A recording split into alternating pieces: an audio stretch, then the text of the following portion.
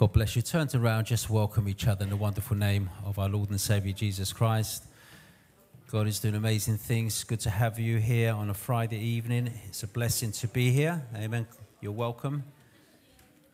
And we'll look forward to what God has in store for us today. Thank the praise team.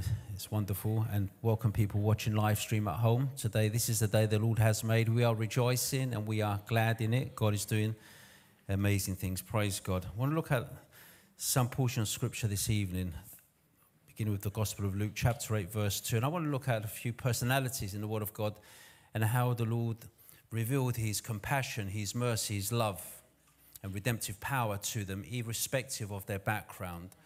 They were the most unlikely. God meets them at the place of their need. And sometimes we encounter situations in our life, we don't know why we're in places that we find ourselves, but oftentimes it's an opportunity for God to meet us at the place of our need. Praise God. So I want to take this journey with you. Come along on this journey. It's powerful. And the title for this message is The Power of Seven. Amen. The Power of Seven. And Luke chapter 8 verse 2 says this: "And a certain woman who had been healed of 7 spirits and infirmities, Mary Magdalene, out of whom had come 7 demons." The power of 7. Praise God. Amen. And then I want to compare and contrast this with Luke chapter 23, verse 32, which says this: "There were also 2 others, criminals, led with him to be put to death. And when they had come to the place called Calvary, they were crucified and they crucified him, and the criminals, one on the right hand and the other on the left." Praise. So let's bow our heads and ask the Holy Spirit to give us a rich understanding to come into the revelation of the Word of God. Praise God. Father, we thank you for your love. I pray for every special person here this evening. I pray as the Word goes out, we'll execute that which it's sent out to do and will not return void. That it will have transformative power to change us, not just externally, but internally in the depth of our hearts. As we give you the praise, the glory, and the preeminence, and we say together resounding amen. Amen. Amen. Praise God. We look at these 2 passages. Two individuals are mentioned here. One is Mary Magdalene, who the Lord delivers from 7 demons, and the other one is one of the thieves at the side of the cross with Jesus. And if you look at credentials, qualifications, he's the King of glory, yet at the end, when everything was over, the only 2 people really who find themselves at that place, advantage place, where even his disciples ran away and hid, they were afraid. John, the evangelist, was one of them who stood by the cross with Mary and the other Marys. And we see the only personalities there were people most unlikely to be around Jesus. Amen. But one was there through choice. One was there through the Roman legalistic judicial process. One wanted to be there, one didn't want to be there. But nonetheless, they both had a divine, profound encounter. They met Jesus Christ. And the important thing is this, is that get to Jesus. Irrespective of where you are, just get to Jesus. Amen. Be where things change. Because when they left Jesus, when they moved from there, when I say left Jesus, no one leaves Jesus. When you come to Jesus, he sticks closer than a brother. When you come to Jesus, you can never be separated from him because he permeates you. He should inhabit your praises. He should dwell in your hearts. He should be central to your lives. He should be the driving force. He should be the captain of your ship and the driver of your vehicle. He needs to be taking full control of our lives. We never leave the Lord. We know people say, well, I'm waiting for the Lord to come back. And that's a wrong attitude to have. Jesus has never left in the first place. I wish I'm speaking to say. He says, I'll be with you till the end of time. The difference is he'll have his manifest presence when he comes in the world, because he should be with us already. He's here. And if he's not here, he's at the door knocking and asking us to invite him into our house, into our lives, praise God, which is powerful. So I want to look at Mary Magdalene just for a few moments. And this is an unexpected redemption. Yeah? She was demon-possessed to a point which was complete, because 7 speaks about completion. She was possessed by 7 demons. Every power was upon her. Because represented in those 7 demons was every aspect of habit, of sin that a person can possess, can be engaged with. I wish I'm speaking to someone today, praise God, hallelujah. Amen. I want to read, let me read the Gospel of Luke chapter 8, verse 1 to 2. Let's just go through this and we're going to come to some understanding of the word itself, praise God. It says this: Now it came to pass after that he went through every city and village, preaching and bringing the glad tidings of the kingdom of God, and the 12 were with him. And a certain woman who had been healed of evil spirits and infirmities, Mary called Magdalene, out of whom he had come 7 demons. So the 7 implies that she was completely possessed. She was hopeless and helpless, or helpless and hopeless. She was affected body, soul, and spirit. Perhaps she couldn't often lift her head up from the oppression, depression, and possession she was experiencing. Hallelujah. Then comes this Savior, this Hebrew Jewish man, crossed the path of her life and changed everything, praise God. And what the Lord speaks to us and says to us through his word is that when he comes into our lives, he'll give us power over the powers that try to oppress us. He brings liberty from our captivity. Because when the Israelites left Egypt, God gave them power. He destroyed the might of Egypt and liberated them, set them free. And wherever they were going, wherever place their feet, the sole of their feet tread on, they had victory. They overcame. They conquered, praise God. Wherever they went, as long as they yielded and were obedient to God, they had the victory. Hallelujah, praise God. And that's what God offers his church today.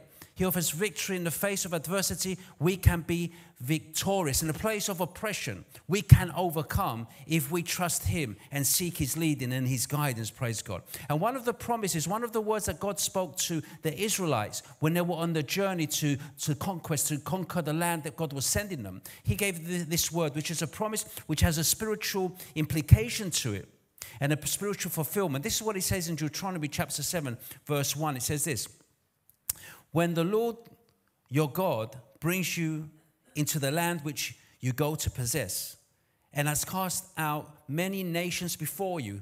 Casting out the nations is an implication. There's spiritual powers above us and around us, and only God can remove them. It's futile to try and do it ourselves. We don't make the gospel up as we go along. We trust God. We follow his leading. And it's in that we have the power and assurance in him. Because when we trust him, he fights the battle for you. He doesn't take you anywhere to be defeated. He takes you to the places that you demonstrate the power that he has flowing within you. That's the God that we serve. That's the God of the Bible. Hallelujah. Praise God.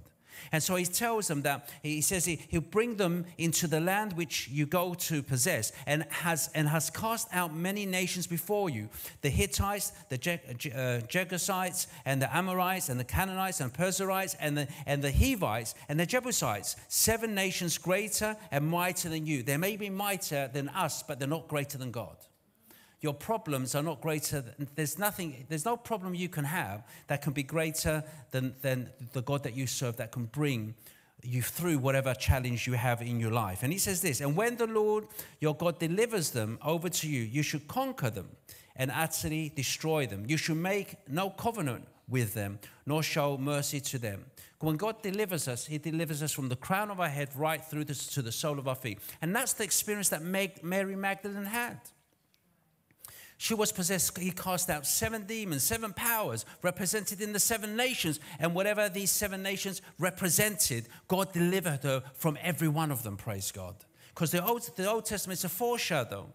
There's a lot of metaphors in the Old Testament that we translate in our spiritual journey today. It's not about oppressing people, because we don't wrestle with flesh and blood, but principalities and rulers of darkness.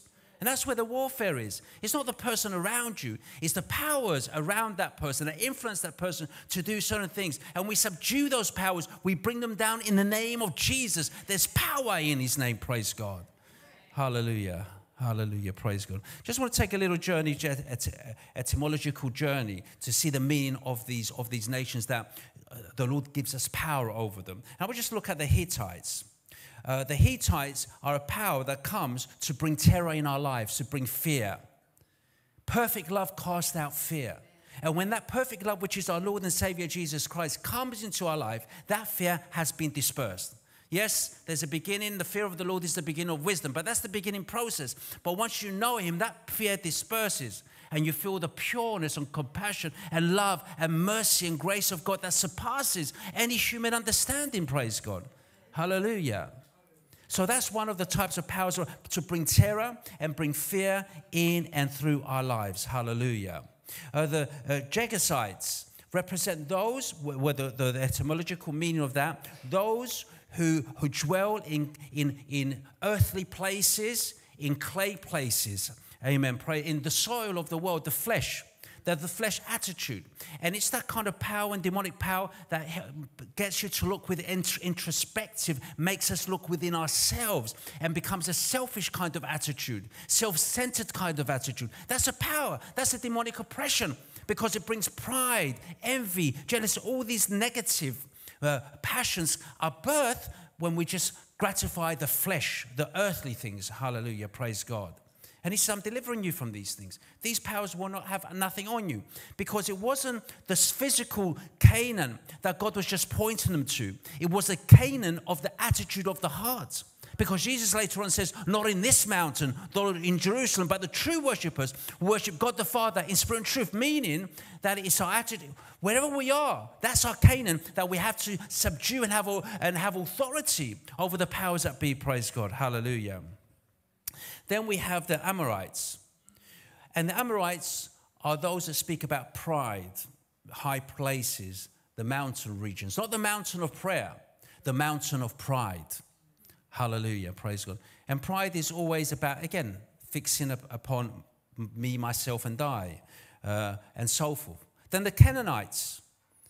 The Canaanites. God wants us to have power over the Canaanites. What does the word Canaanite? What's the etymological meaning of the word Canaanite? The meaning is those who exist for material things. Just consumer mentality, want to possess. That's the Canaanites that we have. That's a demonic power that we need to overcome. We need to subdue it and control that, not that control us. It's the want to me, myself, me, grab mentality. Always taking but never giving out. Always want to possess, increase, accumulate. Yeah, we want to hold things on. We want to hoard things. We don't let anything, we don't give anything, even our rubbish, we don't want to give away sometimes. And we hoard whatever's around our lives. We clutter everywhere, praise God. And that's one of the powers that God wants to help us overcome in our journey to our promised land. Be liberated, become free of these things. Perizzites, those are the ones with limited outlook. They're blinkered, they're blinded by the vision that God wants to give us. Yeah, and oftentimes the things that we desire sometimes blind us through the things that God wants to give us. I wish I'm speaking to someone.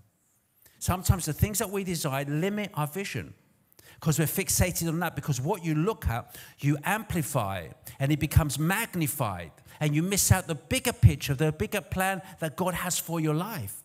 And we need to be careful of these powers, these mindsets, whatever they may be. Hallelujah. The Hivites talks about irrationality, glorifying our irrational limitations, the beastly level of life. Yeah, because we devolved. God made us rational to reflect his image and his actually have his image and his likeness, but we devolved and went beneath the animal realm, which was irrational. I wish I'm speaking to someone. And I often teach about that, why Jesus came, who is rationality. Jesus is the rationality that we need to have. That's why Paul says, have this mind, which was also in Christ Jesus. Restore that rationality, restore you back to the place where you had fallen from. Hallelujah, praise God.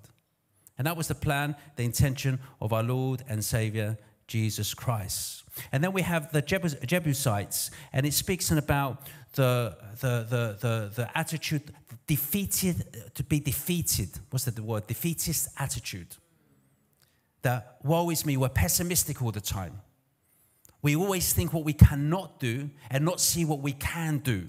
That's why Paul cancels this power out, but says, I can do all things through Christ who strengthens me. And change your outlook, change your attitude, change your vocabulary, because there's power in the words. Hallelujah, praise God. So these are the powers represented in these 7 nations that God gives, subdued and defeated them.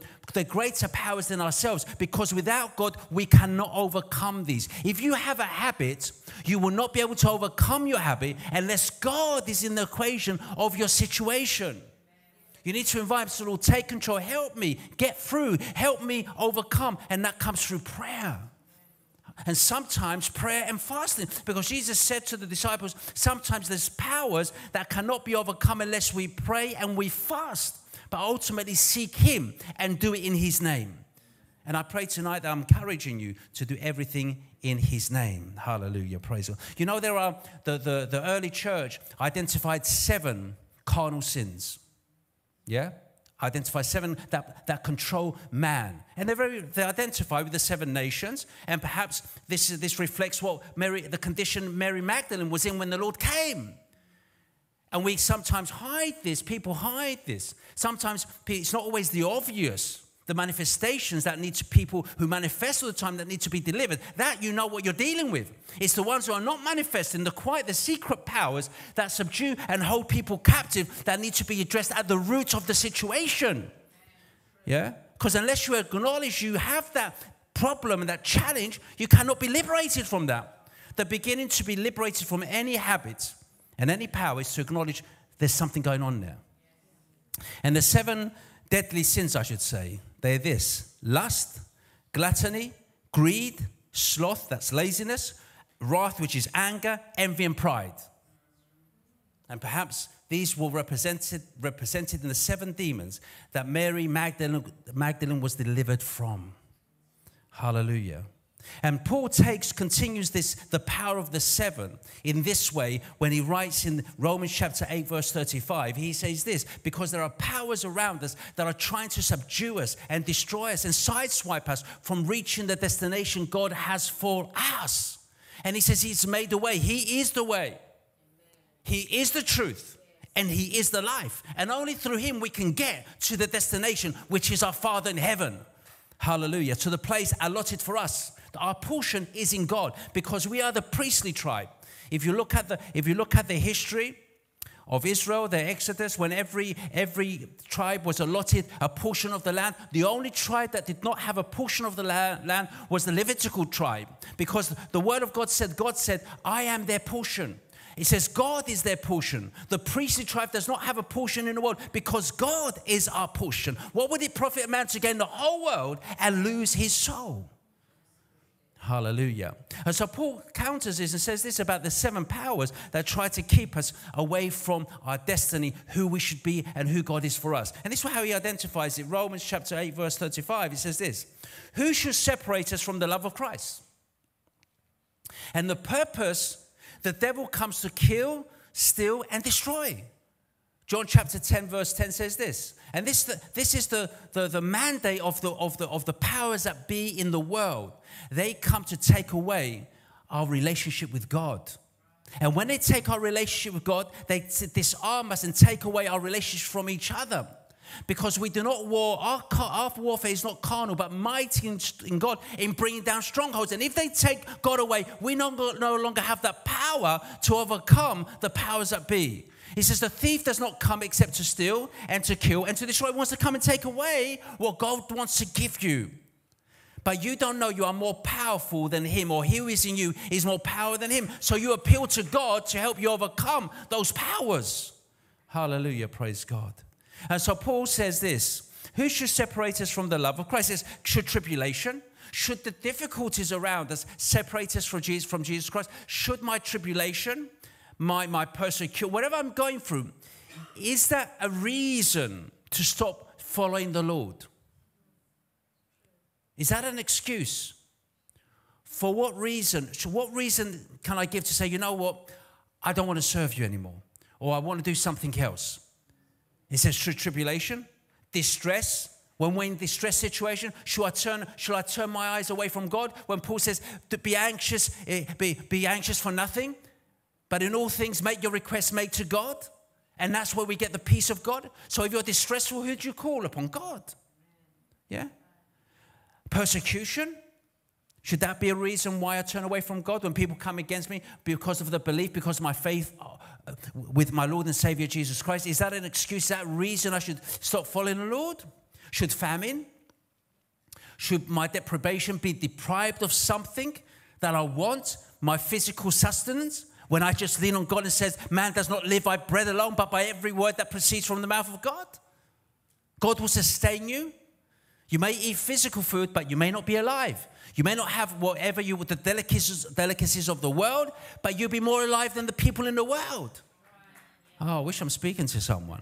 When Daniel went into the courts of Babylon, what did he do? He refrained from the delicacies of Babylon. Yeah? He went on a vegetable diet. He said, I don't want these things. I want to just focus on my Lord. I don't want to be contaminated by the things, the nutrition of the world, the falsities of the world, the poison of the world. Because isn't it not true? It's by virtue of the fruit of the true and evil, of good and evil, that we lost our position with God. So famine, I would have rather not had that food and gone abstained and not had that food and not been in this condition. I wish I'm speaking to you. You need to think deep in the Word of God. Hallelujah. Should nakedness? Yeah? You know, so there's different ways we can be naked. We can be exposed. Our character can be exposed. Nakedness. Yeah? We can be upon not just physical, but spiritual nakedness.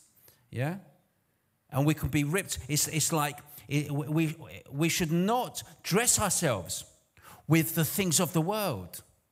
When Joseph lost 2 coats, he was given 3. He had 3 coats. He lost his coat for his brothers, taking it from him, ripping it apart, and saying to his father an animal had killed him.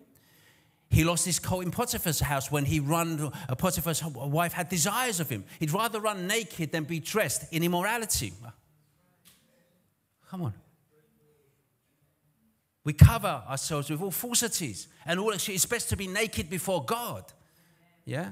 So naked shouldn't be a reason why we should give up on God, that to separate us from God. When God was calling Adam, he says, where are you? Because I knew I was naked. Well, that's not an excuse to not come close to me. Come to me in your nakedness, and I will dress you with righteousness. I will dress you with virtue.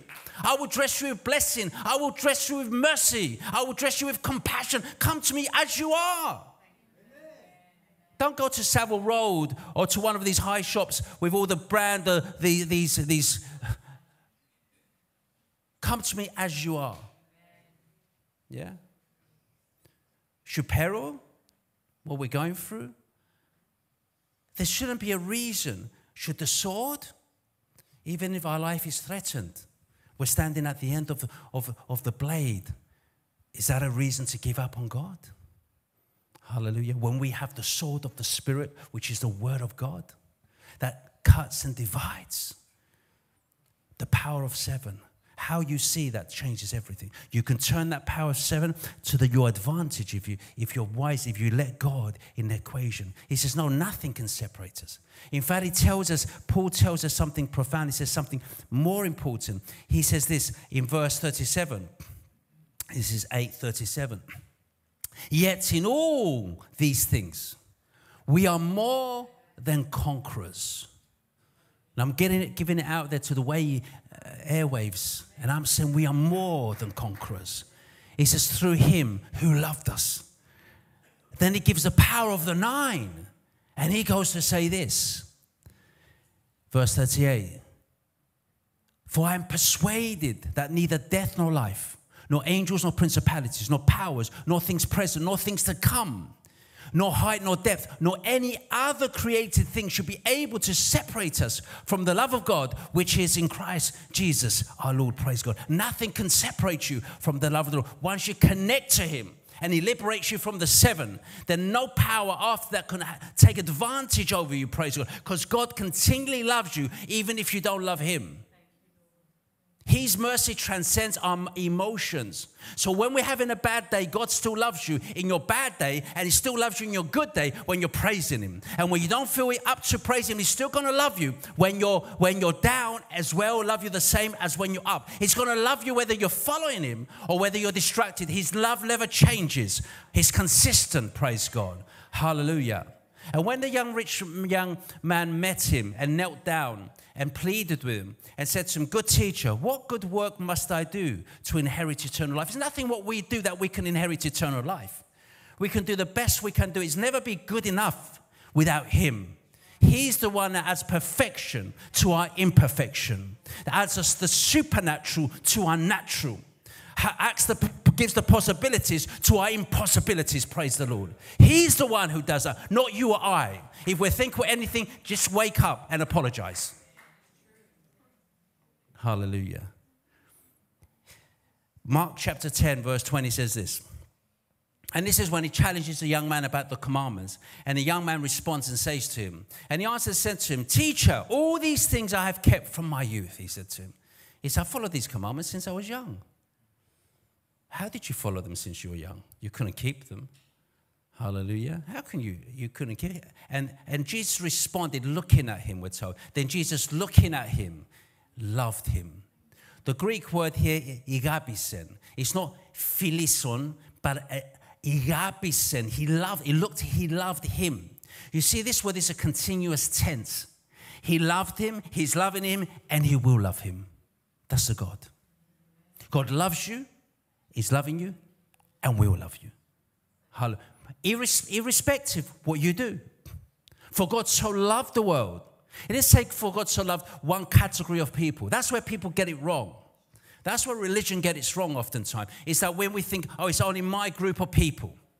It's only my kind of worship. It's only my denomination. You don't know God. If you think God is limited to your denomination, you don't know God. If God is limited to your denomination, God help the world. God transcends denomination. God transcends anything in the world. Hallelujah, praise God. So he says, we're set free from all these powers in Christ Jesus. And this is the situation Mary Magdalene found herself in. But the Lord gives a warning about this once he delivers you from these powers, or he's delivered you from any power. He says this. This is in Luke chapter 11. After they say that he delivers people from the power of Beelzebub, one of the chief demons. And he challenges them that they're blaspheming the Holy Spirit. And this way he says, if I cast demons by the finger of God, surely the kingdom of God has come upon you. But Jesus, he challenges, he says later on, goes and say, when he speaks about demonic power and how he liberates people, praise God. He says this. Then Jesus Luke chapter 11, verse 24. When an unclean spirit goes out of a man, and we'll take this journey, please, because this is about relationship with God. Yeah, he goes for dry places, seeking rest and finding none. He says, "I'll return to my house from which I came." Okay, this is when we have a form of godliness where God touches us and demons disperse, or demonic powers might leave in the presence of Christ, and then we go back to our old ways. We don't invite him, give him the key. What do I mean by this? What do you mean? You believe in Jesus and Jesus not in your life? Yes. You have a form of godliness but no power. You have an intellectual relationship with God and not a heart relationship with God. Why? He says, you confess me with your lips, but your heart, you're far from me. Seeing you do not see, and hearing you do not hear, unless you come and be healed and repent and be healed. So how does this work? So you mean to say, I'm a Christian, but Christ is not in me? Yes. Qualify that. We're straightforward. Revelation 3:20. Revelation chapter 3, verse 20 says this. Behold, I stand at the door and knock. If anyone hears my voice and opens the door, I will come into him and dine with him and he with me. What? But I'm a church. I go to church. But is Christ in your heart? Christ might be in your thoughts, in your mind, intellectually. Talk about him, know about him, but to know him in the power of his might and be established and thrown in your heart is something completely different. Because when he's in your heart, come hell or high water, you will serve him in any capacity, in any situation. There will never be an excuse to serve God when he's established in our hearts. I wish I was speaking to someone. Luke 11, verse 24. Let me just quickly look up. When an unclean spirit goes out of a man, he goes through dry places, seeking rest and finding none. He says, I'll return to my house from which I came. And when he comes, he finds it swept and put in order. So I have a sense of religious rearrangement in our inner man. Yeah? And then he goes and takes with him 7 other spirits more wicked, the power of 7. Yeah, than himself, and they enter and dwell there, and the last state of that man is worse than the first. So unless you do something, we have a form of godliness, no power. We have a bit of religion. We have a religious inoculation, and we fight against the real thing that's coming into our lives. The master himself is on his way, but we block his passage because we take over and we try to think we know better than God, and we can explain the Bible, or we understand about the world better than God does. We dissect God because we know more than God. We're not teachable anymore. We have a religion, but we don't have Christ. Yeah. So what are you saying? It's worse than the last state of that man is worse than the first. And sometimes some people go into really the depth, low places because they're not following the Lord's leading. We begin with a good intention, but man takes over. Our mind takes over. Our intellectualism takes over. Our academia, but we need God to take the reins because God does unusual things, unconventional things, that if you try and understand them, you'll never understand them. You need to just trust him, and his word of God will qualify what he's doing, praise God. So we see Mary Magdalene was delivered from 7 demons. Can you imagine? Yeah, she was delivered from 7, but she swept the place, but she never left it empty. She allowed Christ to be enthroned in her life. She wouldn't leave his side. He was sentenced, condemned to death on the cross, and she was there at the cross with him. When all those disciples who were with him, who were the men, all run and hid, apart from John, the young evangelist, she was there at the cross. She was there at the tomb. She was the first person to see him resurrect, the most unlikely person to see him resurrect. He didn't appear to the apostles. In fact, she went and ran and told the apostles, and we're told they did not believe her because of her reputation. But yet God willed it for her to encounter him, to be the first to see him at the resurrection. Praise God. Hallelujah. We talk about favoritism and things like this. It wasn't because he just per se, he loves all, he's impartial. But she favored him, and she made the effort, and she was at the tomb. Where were the men? In the room hiding for fear of the Jews. But she was there early in the morning. And I'll rise early and I'll praise you, praise God. I don't know which category of person I'd be at that time. I don't know what will overtake us because they didn't have the fullness and filling of the Holy Spirit. So you can excuse them. But she transcended that fear and she went to the cross. She went to the tomb. Hallelujah, praise God. And this is what God is speaking to 2024 ACC. Be the first to go to the tomb. Be the first to go to the cross. And your life cannot be the same again because God wants to use you for this epoch, for this time, for this harvest, for this revival that's taking place not just in Edmonton, but around the world, praise God. Things are happening. Are we ready, preparing for what lies ahead? Or are we like those who entangled with the things of the world? And any excuse to not. I want an excuse to be there. I don't want an excuse not to be there, praise God. Hallelujah, praise God. Am I speaking to someone today? I pray I am. Let's compare now with another person who was at the cross, who never went with his free will, his will. And it was one of the 2 thieves. It was 2 thieves. One crucified on one side, one crucified on the other at the cross. They didn't plan to be there at that time. They never made a plan to be crucified at the same time with Jesus. It was the Roman judicial system that planned their execution. Coincided with the execution of the Son of God, of our Lord and Savior Jesus Christ, of the Alpha and Omega, of the bread of life, of the one who gives the water that will never thirst again. It wasn't actually, there was something else going behind them, moving around them. They found themselves at that fateful place on that night, on that afternoon and coming into the evening with Jesus Christ by their side. And one was just blaspheming. They must have heard something about the reputation of Jesus. But this one turns around and he makes a profound statement.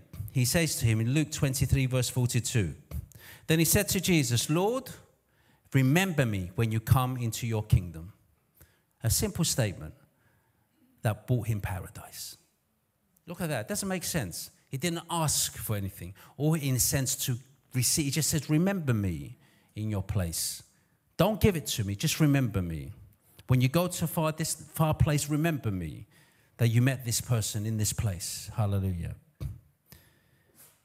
In his humility, he humbled himself. Yeah? And he repented.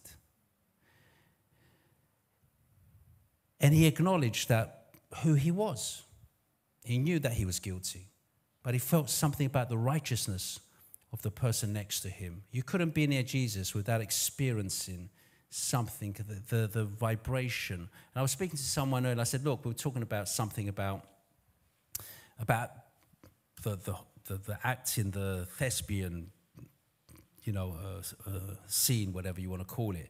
And there are some people, they go through the motions of acting, they go through their lines, rehearse the lines, say them, but they're still the same person. You don't feel anything. You're not moved by what they're doing, just reading lines. There's others who say something, read a script, and you're fixated on that script, the words, the way, the vibration of how they speak, and it change. That's why you get a Marlon Brando and another actor who just goes through lines, because there's something different. And that's what life is about. It's like your vibration, your presence. You feel that presence. It's like in the sporting arena as well. You feel some people, you see something amazing, you drown. Other people, they're doing what they're doing. They're doing the same thing, but people ignore them. It's something. And what the amazing thing is, when you're in God, and God is at work in you, and you lift Jesus Christ up, it cannot but impact your surroundings. Hallelujah. And he, lift Jesus and bring all manner of men will be drawn to him, praise God. And that's what it's about. Think about this. Don't just let it go over your head. Think about what's happening, what happens when you're around anointing. And it's about the anointing. And that man felt that anointing, because the anointing can lift you up or bring you down. The anointing gives an aroma of life and death.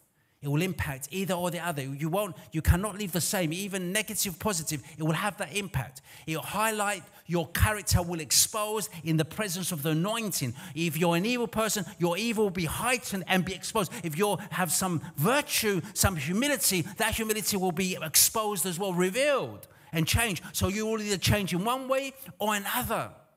Pharaoh changed in an evil way, whereas when God comes close to Moses, he's meek and he changes and he serves God. So where are we inside ourselves? It's how we're wired, or how we allow God to move like that makes a difference, praise God. And that's the mystery how God operates. Amen. So we see, he says, Lord, remember me when you come into your kingdom. And we see that Jesus responds. And I want to put us in that place, in a mind, a frame of mind, in that place at the cross. What would you, if you were someone falsely accused of humanity in a situation, would you even consider the comment that the man made, or the request the man made? We're too fixated on ourselves. But Jesus didn't come for himself. He came for all those who were suffering. And not only came for all those who are suffering, he put himself in the place of those who are suffering. He identified with those who are suffering. He felt the compassion and he empathized with those who are suffering. Yeah? He could have been indifferent. And in the same way, when the woman came to him, who asked, Greek Phoenician woman came and asked, or Greek Canaanite woman came and asked, and said to him, have mercy on me, and deliver my daughter from demonic possession, he ignored her. Why didn't he ignore this man?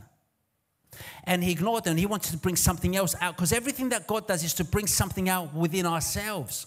He squeezes us to bring something out in ourselves, praise God. Hallelujah. So he ignored that woman. But you read Deuteronomy chapter 7, the law was to not have mercy on the Canaanites. But because of her response, it changed his word, and he's commanded his instruction to his people. He had compassion on that Canaanite woman. He changed the script for her because of her response, because of humility. God moves on the level of humility. And it was the man by the side that expressed that humility, same humility, that moved Jesus, that brought that response from Jesus and says to him, today you should be with me in paradise. Hallelujah, praise God. Please, when you go home, pray and read your word. It's important. We're living at times, uncertain times. You don't know the next thing they're going to throw on us in this world. But God does, and God has already made provision for that. He's all made the way forward before they decided what to do. God's given the answer to what the question they're going to ask. Hallelujah. That's the God that we serve. So we see Mary was there by choice. The man on the cross was there not by choice, but they were in the presence of their Creator. Hallelujah, praise God. And Jesus said to him, assuredly I say to you, today you'll be with me in paradise. Hallelujah. So Mary saw him at the cross, and she saw him at the resurrection, praise God. This man saw him at the cross, and his life was transformed. Hallelujah. What's our response when we encounter Jesus, even in our prayer closets today, even here? What is our response? Praise the Lord. And your response is not, and your experience of God is not dependent on how people see you. Whether they believe you or disbelieve you, it does not negate your relationship with God. You don't need people's approval to serve God. I wish I'm speaking to someone. You don't need people's validation to serve God. When Mary Magdalene saw him, she was the first, it says, to see him rise. Okay? And I want to qualify this very quickly before we finish. Mark chapter 16, verse 9, very quickly. I'm going to finish very shortly. And when he rose early on the first day of the week, he appeared first to Mary Magdalene, the one out of whom he had cast 7 demons. He appeared to her first. Why didn't he appear to Peter, who's supposed to be the head of the Roman church? Why didn't he appear to even John, who was by the cross? But he appeared to a woman of disrepute, who was considered a woman of disrepute, that the rabbis would not in public be associated with her because of her reputation. I wish I'm speaking to someone today. And she appears to her first, whom he cast out 7 demons. And then we're told this, she went and told those who had been with him as they mourned and wept. Yeah. And they responded, and when they heard that he was alive and had been seen by her, they did not believe. But it does not disqualify, negate, or devalue her experience. You know your experience. So just because whether people believe you or not, you have a responsibility to share your testimony, to share how God changed your life. You don't shift and change because people believe you or disbelieve you. People accept you or reject you. You'll stay consistent, the same in any situation and any scenario. And that's the power of God. And that's what demonstrates that you saw what you saw, you experienced what you experienced, and you know what you know. That's the qualification, that you don't change with people's views and opinions. You don't ride on their thoughts and on their mind processing. Hallelujah, praise God.